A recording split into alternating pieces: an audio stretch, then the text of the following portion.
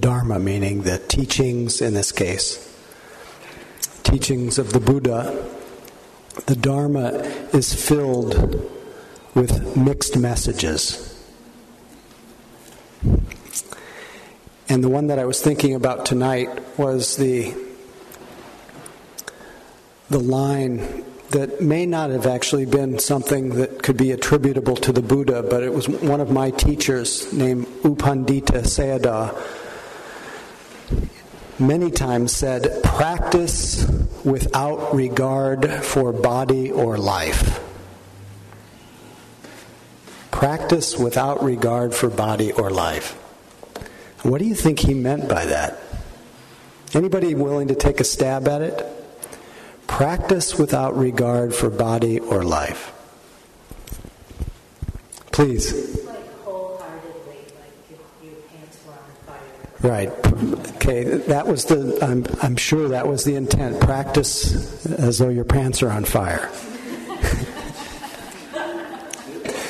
Patricia. Well, in the mind training slogans of T-shirts, practice as if your life would depend on it. So it's the same thing, just embrace the practice fully. Embrace the practice fully. Very similar. Please. Try to leave the ego out of it. Try to leave the ego out of it. Any last stabs? Please, Danny. It seems like it's just saying to just accept things for what they are. Accept things just the way they are. Last one. Total transcendence. Okay. Now we're getting warm. Actually, everyone was warm. There's no evaluation here. When I heard this line, practice without regard for body or life, I took the meaning that some of you suggested to practice as though my life depended on it, and practice with wholeheartedness, with my pants on fire, with passion, with complete commitment. But I also heard the part about transcendence. And what I heard in regard to transcendence was we must transcend our body. Practice without regard for body or life. He didn't say mind or life. He didn't say money or life. He said practice without regard for body or life.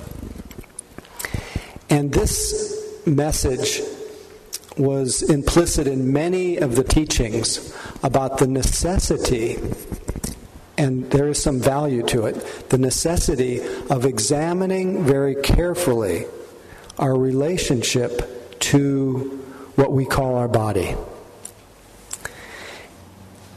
And throughout the teachings, there is the recommendation. I'm sorry about this mic tonight. It's very sensitive.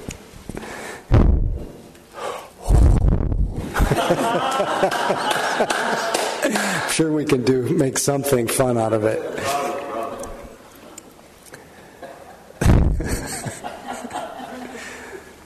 Now, the fact that mic makes that sound depends on the breath that flows through this body. I'm sure there's something I can learn about that.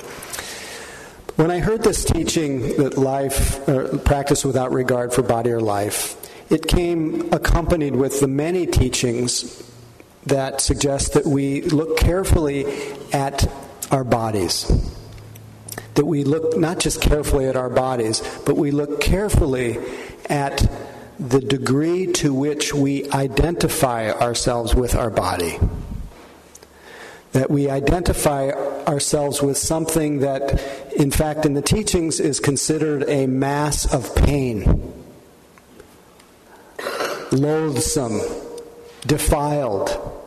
All these relatively negative views of the body. Not to leave us with the feeling, I don't think the original intent was to leave us with the feeling that our bodies are loathsome or terrible, but rather to leave us with a feeling or leave us with a determination not to have our sense of well-being so tied up to our body. A body that is in many ways born of contingencies. It comes into existence through no fault of our own. And it takes the shape based on many of those contingencies. Our conditioning, our biological, genetic conditioning. It has a certain duration that is outside of our control for the most part. It gets sick, it gets old, and dies. So the point was to develop not an aversive attitude toward the body, even though it's very easy to develop that, but rather to develop dispassion, to develop the capacity to flow with the nature of our bodies, the inevitable natures of our body. You know how so much that is highlighted is its changing nature, its unreliable nature, its empty nature, its not self nature. Do you know what I mean by the not self nature? You can't say this is me, because as soon as you do, when it starts to do things that you don't want it to, you think that it's your fault, that you own it, that it's you, and when it goes away, you think you're going away. So deeply rooted in our consciousness of the body is a deep identification with it. So the Buddha wanted us to break that spell that keeps us continually oriented in our internal dialogue, in our stance in our life, in the world.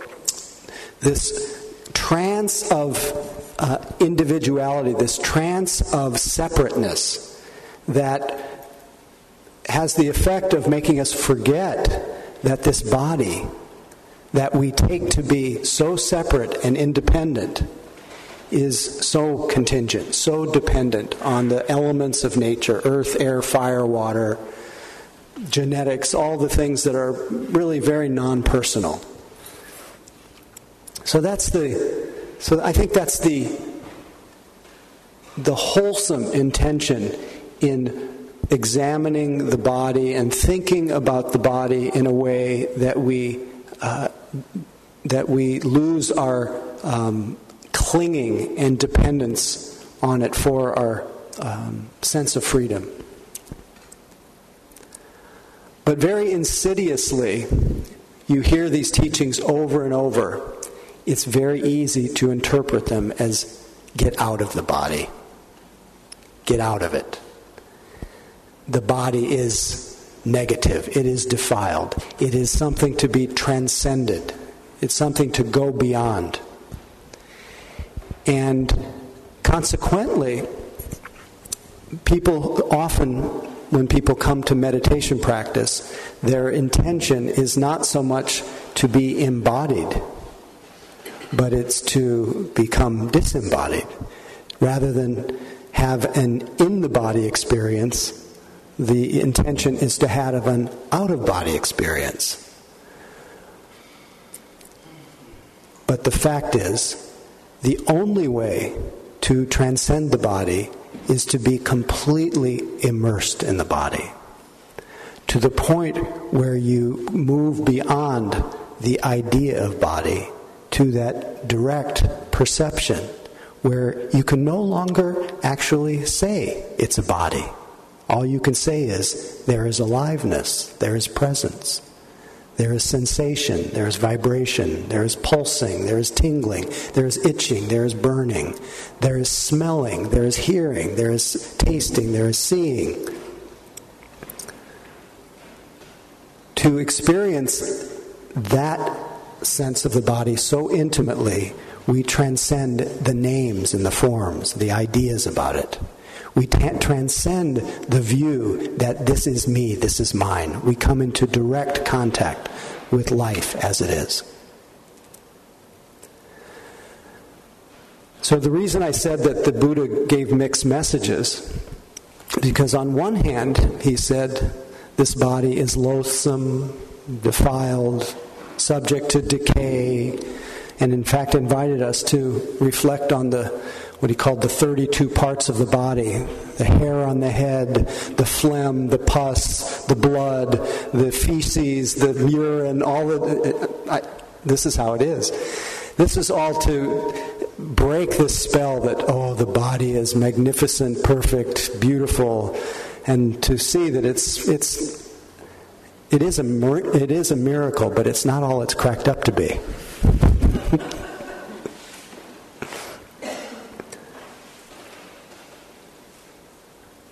So this is the more philosophical side of the Dharma, of reflecting on and realizing in real time the impermanence, the unreliability, the emptiness of the body, to not only its beautiful nature, but its loathsome nature. It's dukkha nature. Dukkha meaning that which is difficult to bear. It's really painful to be embodied. That's one element of it. So the point is to recognize that, to open to it. Otherwise our life tends to be an endless running from it, an endless attempt to beautify it, to perfect it, to make it have no pain, and to make it have nothing uncomfortable. What were you going to say? Why be so concerned about the body? Why be so concerned about the body? So are you asking a question? Well, yeah, I'm reflecting. Why be so concerned about the body? I am. And one of my ways of trying to deal with it, in my experience, is linking the word abode. Abode. Yeah, it implies a home. A home. A place. Well said. A place for being with oneself. A place for being with oneself. Lovely. Thank you. Easy. No, not easy to be with oneself. And it's beautiful, but it's not easy. so this is the other side of the teaching. This is the different message. The Buddha in his first, not his first teaching, but in one of his main teachings, probably the most, other than the sutra called the Dhammacakka Sutta, where he shared what was called the turning of the wheel, Dhamma Chakra, which means Dharma, truth, chakra, wheel, turning of the wheel of the teachings, where he offered the Four Noble Truths. Other than that, the probably second most famous sutra, one that is so relevant to our practice, is the sutra called the Satipatthana Sutra, which is a sutra on the four foundations of mindfulness. And what is the first foundation of mindfulness? First foundation of mindfulness is mindfulness directed to the body. And he says in one of his sutras called the Anguttara Nikaya, one of the numbered sutras, he says that there's nothing more important, nothing that leads to well-being, to the sure heart's release, to the ending of grief, lamentation, suffering, nothing more important than mindfulness directed to the body. That it's the sure way to come to a place of freedom. So you hear this. Our bodies are incredibly important in this process. They are our Dharma gate. They are the doorway to liberation. I was just leading a retreat that ended about a week ago, and a fellow at the end of the retreat made a comment, which I thought about before, but he put it so beautifully, and I won't try to quote him, but he said that it's understood in the teachings that we have 6 doors of perception. We have the eyes, the ears, the nose, the tongue, the body, and the 6th door of perception called the mind. 5 of them are sensual. 5 of the doors of perception have to do with the body and its senses. And as I heard this, and as I've reflected a lot on it lately, on the body, that it is through the awakening of these senses, it's through the opening and the enlivening of these doors of perception. When we enliven our sight, if you see right now and you know you're seeing, when there's just that direct experience of seeing, when you hear and you know that there's hearing, when you smell and you know there's smelling, when you know there's tasting, when you know there's a felt experience in the body, when you know you're thinking, these doors of perception, when there is presence at these doors, they open, they awaken, they come alive. Did you want to say something, Noemi? And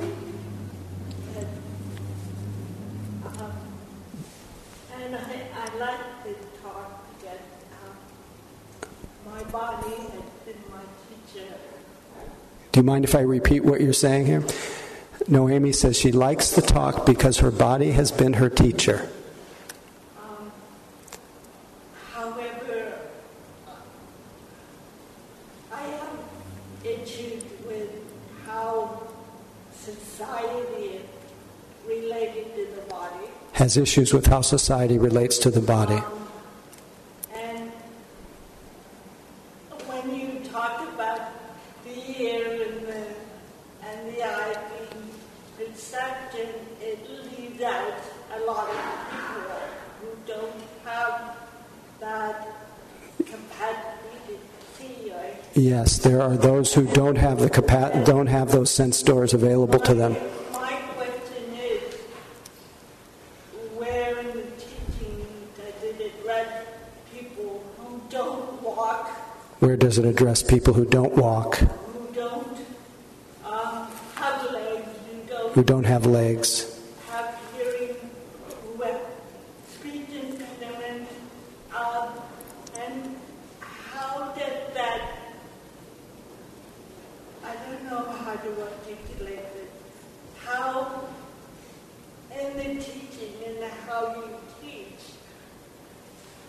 how is that brought up, the way different people have different bodies and whatever body they have is different people have different bodies, and whatever body they have, it's capable of doing what you're talking about, because I definitely resonate with how you say, what was that? Meditate and you have no body or practice without regard for body or life. and to me that's been real. That's been real because of your physical And I situation. think that not really addressed in the Dharma. How Yeah, physical differences are not addressed so much in the Dharma. Yeah, there's much more commentary on our sameness rather than our differences, and that's the same in terms of our ethnic, our gender, our racial. It's true that these are underrepresented topics, and they're really important. It is important to distinguish, to acknowledge and honor our unique expressions of life and our unique challenges, and in the service of trying to connect with what is universal, but there is a lack. my question is, if you don't have the perception of sight, are you less likely No. to be like No, if you don't have the perception of sight, are you less likely to? No, it's just I'm not distinguishing really the relative greater or lesser importance of any one sense door tonight. I'm mostly talking about and not even so much the sense doors themselves, but the consciousness of whatever door of perception. But regardless of whether a door is open or closed, all of our consciousness of these depends on the body. It depends on a body and its senses. And it is a very central, whatever door is open, you want it to be open. I understand. And you want it to be open so much that you bleed with what's felt or experienced, that you brush the dust of confusion and distraction and memory so that you feel the impact of whatever that door of perception that is open to you. And in that, you come into a place, you come into presence, not dependent on which sense door. You come into, we'll use Carlos's word, you come into the abode of the body, the abode of presence. And even the Buddha talked about the calm abiding. Calm abiding. And that comes from the relentless, continuous orientation toward the immediate aliveness of what's here. Please. I think people with disabilities have always done that. People with disabilities have always done that. Yes, you've been called here, exactly. And our pain does call us here. Our difficulties call us here. But we have also, as a culture, as human beings, in our desire for relief, we have found myriad ways of attempting to not be here, distract ourselves. And I'm sure people with certain disabilities or differently abled have also found... That doesn't imply everybody is differently able. Which one works better? What doesn't fly? Someone who is differently able, because we're all differently able. Exactly, I agree. But the specific social, and again, it had to do with identity. I do want to get rid of identity. Unfortunately, Try not to get rid of identity. I do. No, you want to love that identity. You want to embrace that identity. You want to just recognize identity as identity. You don't want to try to get rid of anything. Practice is not about deleting. It really is about love. It's about coming to love that which is painful. Let go. Let go of the attachment to it. Okay, I appreciate that. Carlos, once more, and then. It's very difficult to feel for me. Difficult to feel. Yeah, being helped to feel. Being helped to feel. Opens the vision or the possibilities to feel joy, beauty. Opens the possibility of being able to feel joy, beauty, and pain. Exactly. So what I'm suggesting is that if we are to open our doors of perception, that we have to open to both, as they call it in the Zen tradition, the 10,000 joys and the 10,000 sorrows. And it's through that kind of aliveness, though, that through the body, in whatever its state, we come to understanding, come to wisdom, come to freedom, come to love and compassion. That's what tenderizes us. To hide away in fear and dullness and distraction, numbness, keeps us in the self-illusion, keeps us in the illusion of separateness, that we're apart from the flow of life. And in fact, right in the middle of it all, right in the middle of the simplest sensation, as Hafiz says in the soft, I actually have it with me.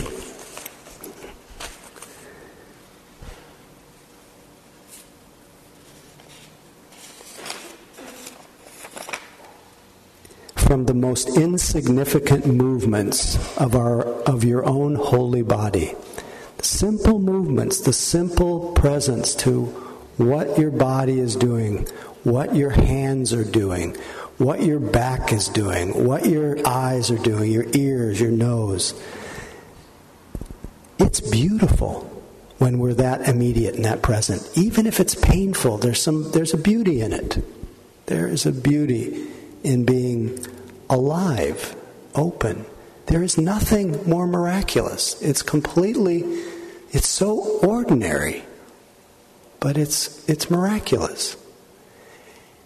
And I can reflect on what I can see or what I can't see or what doesn't work and what does work, and I can get really involved in the story of my life or my body, my identification with my body, how it looks, how it's aging, how it's doing this, and all of that misses the point of the body in the body in the felt experience, in that sense of immediacy, with the senses wide open. How it's very hard for me to sit. Hard to sit. And sit over an extended period of time. Yeah, I think you're not alone. It's hard to sit for an extended period of time. And I'll get up, oftentimes I'll just get up and listen, right? Yes. And in my imagination, I've never learned, those things you go, hula hoop. Yeah. You never learn. That's the problem. You never learned to hula hoop. I think so, because that's what I'm imagining myself doing instead of sitting, is just hula hoop. You can hula hoop if you like. You can even simulate it. Let's all do it.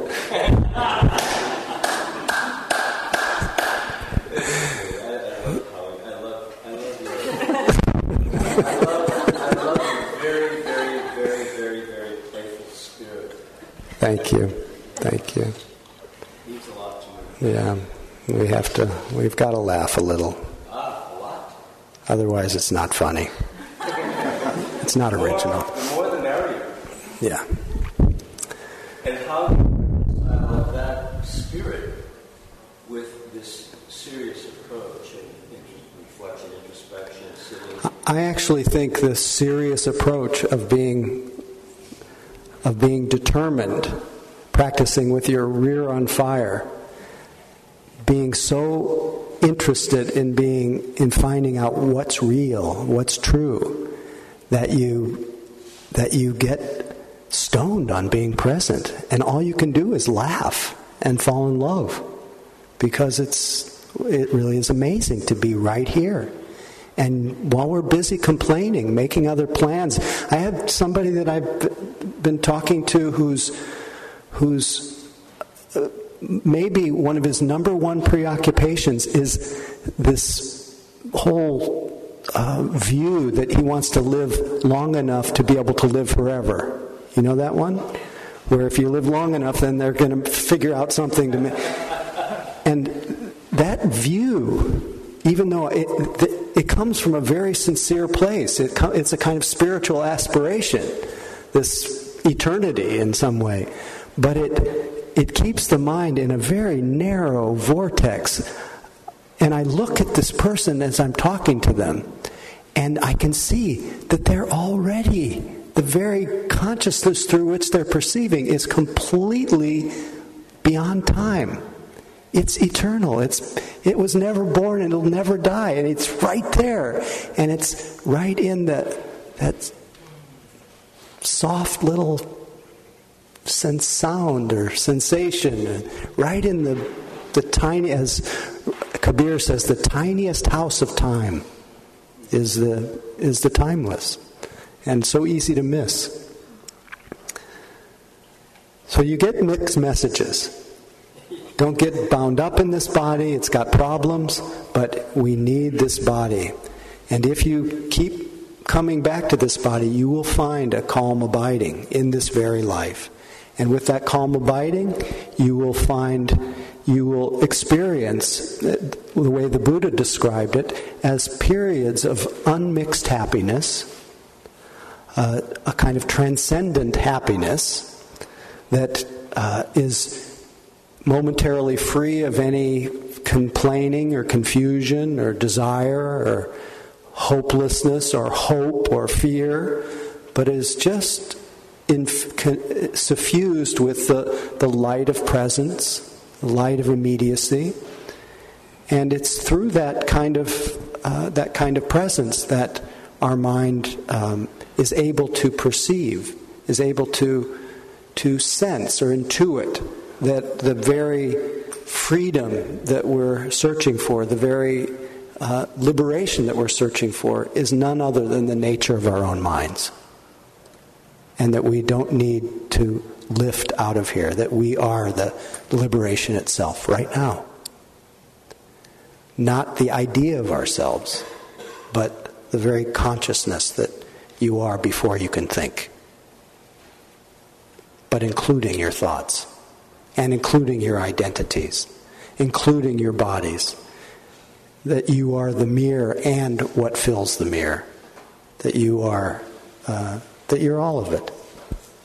And that, so don't leave anything out. Everything is your body. Everyone is your body.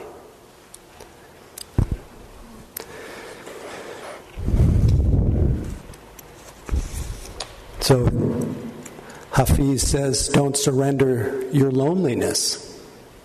Okay, how do we know we're lonely? We feel it through the body. Don't surrender your loneliness so quickly. Let it cut more deep, which means let it be felt. Let it ferment and season you as few human or divine ingredients can.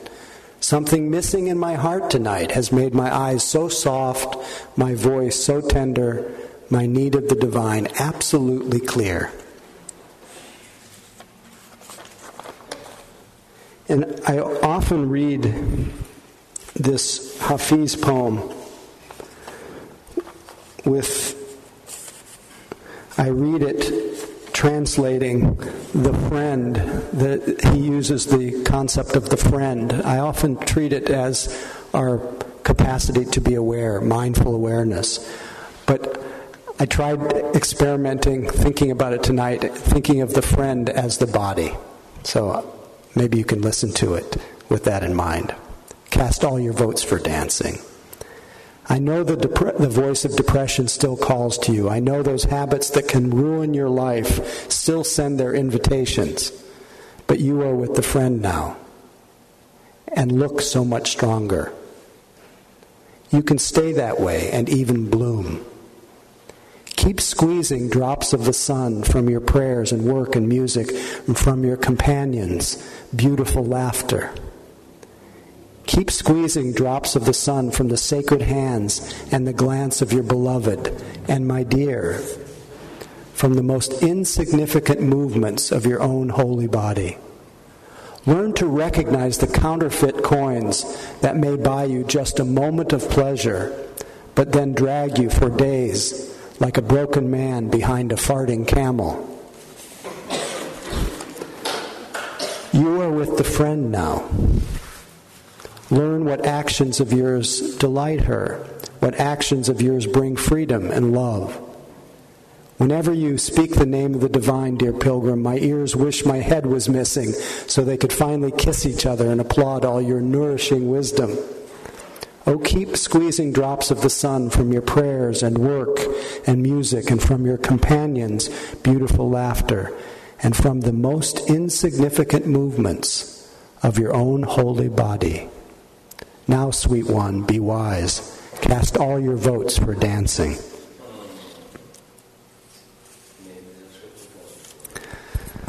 So, gently, right now in these last few minutes, put your mind in what we experience as our body.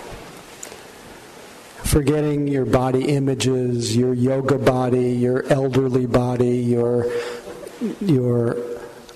unhealthy body. Forget the ideas of it and just feel the life that we call our body. And envelop this field of alive sensations with its senses, with its organs, with all its elements. And just regard it or envelop it with deep reverence and loving kindness. Lovingly attending to the sensations that we call our head, the seat of the brain and the eyes, the nose, the ears, the tongue, all the openings, the bones of the head, the scalp, the hair, skin. Let it all be held in loving attention. Lovingly sweeping our attention along our shoulders, our arms, sensing the skin of the arms, the flesh, the muscles of the arms, the bones of the arms, down to the tips of the fingers. These arms, and whatever their level of health, well-being, held with loving attention, loving kindness. Lovingly sweeping along our neck, down along in our chest area, heart center, solar plexus, belly, genital area, pelvic area. Each movement of our attention like a caress of loving kindness. Lovingly attending to the felt experience of the thighs, the knees, the shins and calves, ankles, sensing the skin of the legs, the flesh, the muscles, the bones of the legs down to the tips of the toes. Whatever their level of health or well-being, all met with loving kindness, acceptance, graciousness. Lovingly sweeping our attention along the curve of our spine, the ribs of the back, the muscles of the back, down to the sacrum area, the buttocks, feeling the sits bones, feeling the skin, the flesh, the muscles of the back, the bones, till our whole body is felt as a field of sensations enveloped in loving kindness.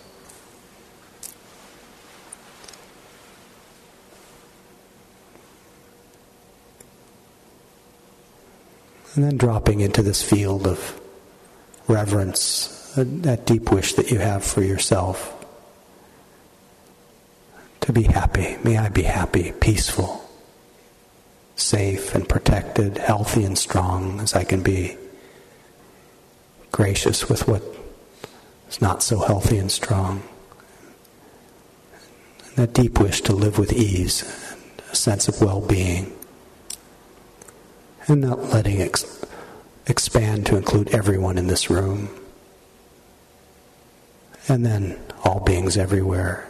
Spanning that field of sensitivity to all beings without exception, radiating a deep wish that all beings can be filled with loving kindness, be happy and peaceful, safe and protected, healthy and strong, gracious with the limitations of the body, a deep wish that all beings can have ease and a sense of well-being. And while we're at it, dedicating our practice this evening and any benefits or fruits of our practice to the welfare and benefit of all beings, including ourselves. May all beings be free. Develop a wise and loving relationship to this soft body.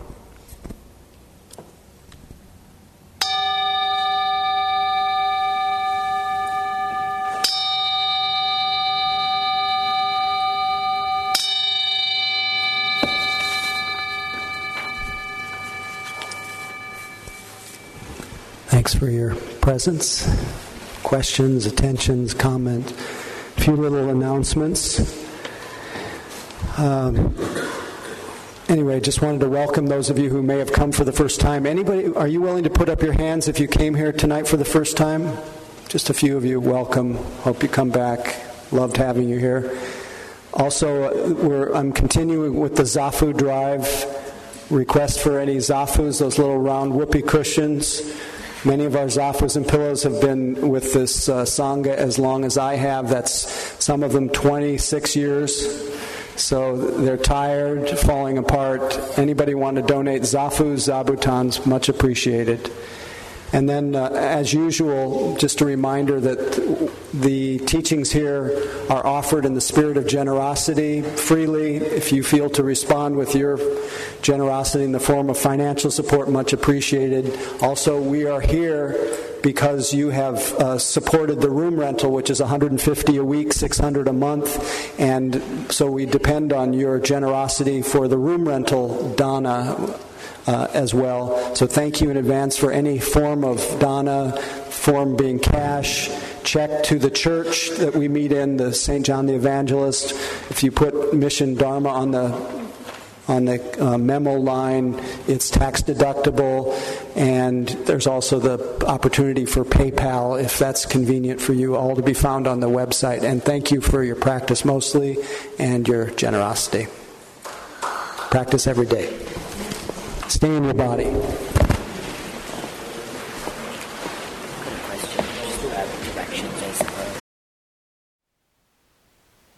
Thank you for listening. To learn how you can support the teachers and Dharma Seed, please visit dharmaseed.org/donate.